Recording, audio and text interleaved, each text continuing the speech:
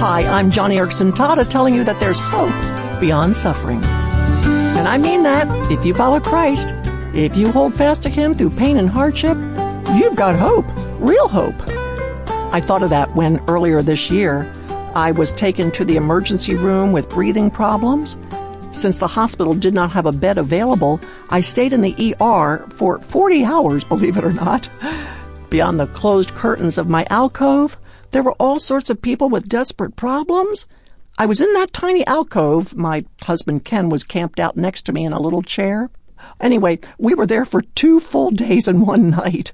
And that emergency room was a microcosm of hell.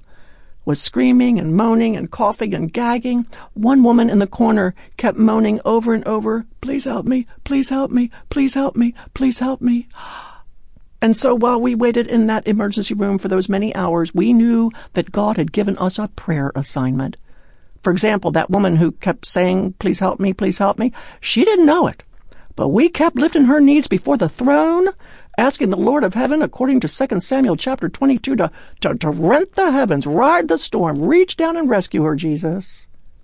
Then there was a Spanish-speaking woman in the alcove right next to me. I mean, there was only a thin curtain separating us, and she was just inches away, so I could hear everything she said.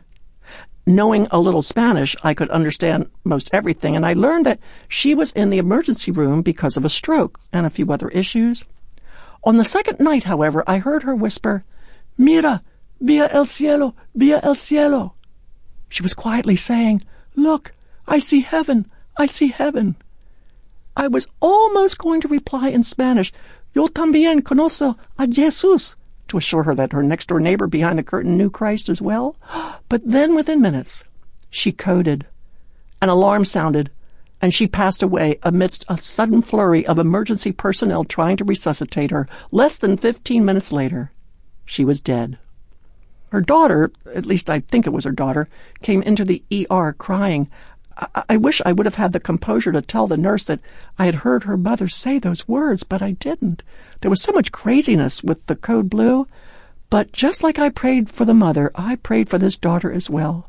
Well, later on, after I got out of ER and even after I got out of the hospital, I sent this daughter a note to the nursing manager of that ER, letting that daughter know that I had heard her mother speak about heaven right before she died.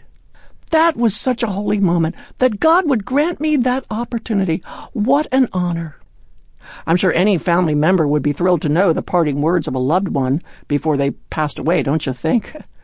Well, there are so many other prayer stories to tell, and I encourage you that the next time you're in a hospital and you hear someone say from some darkened bedroom, "Please help me, please help me, please help me," let the nursing station know, but then be sure to pray for that hurting person. That Spanish-speaking woman was in the hospital because of a stroke. And strokes are nothing to fool around with.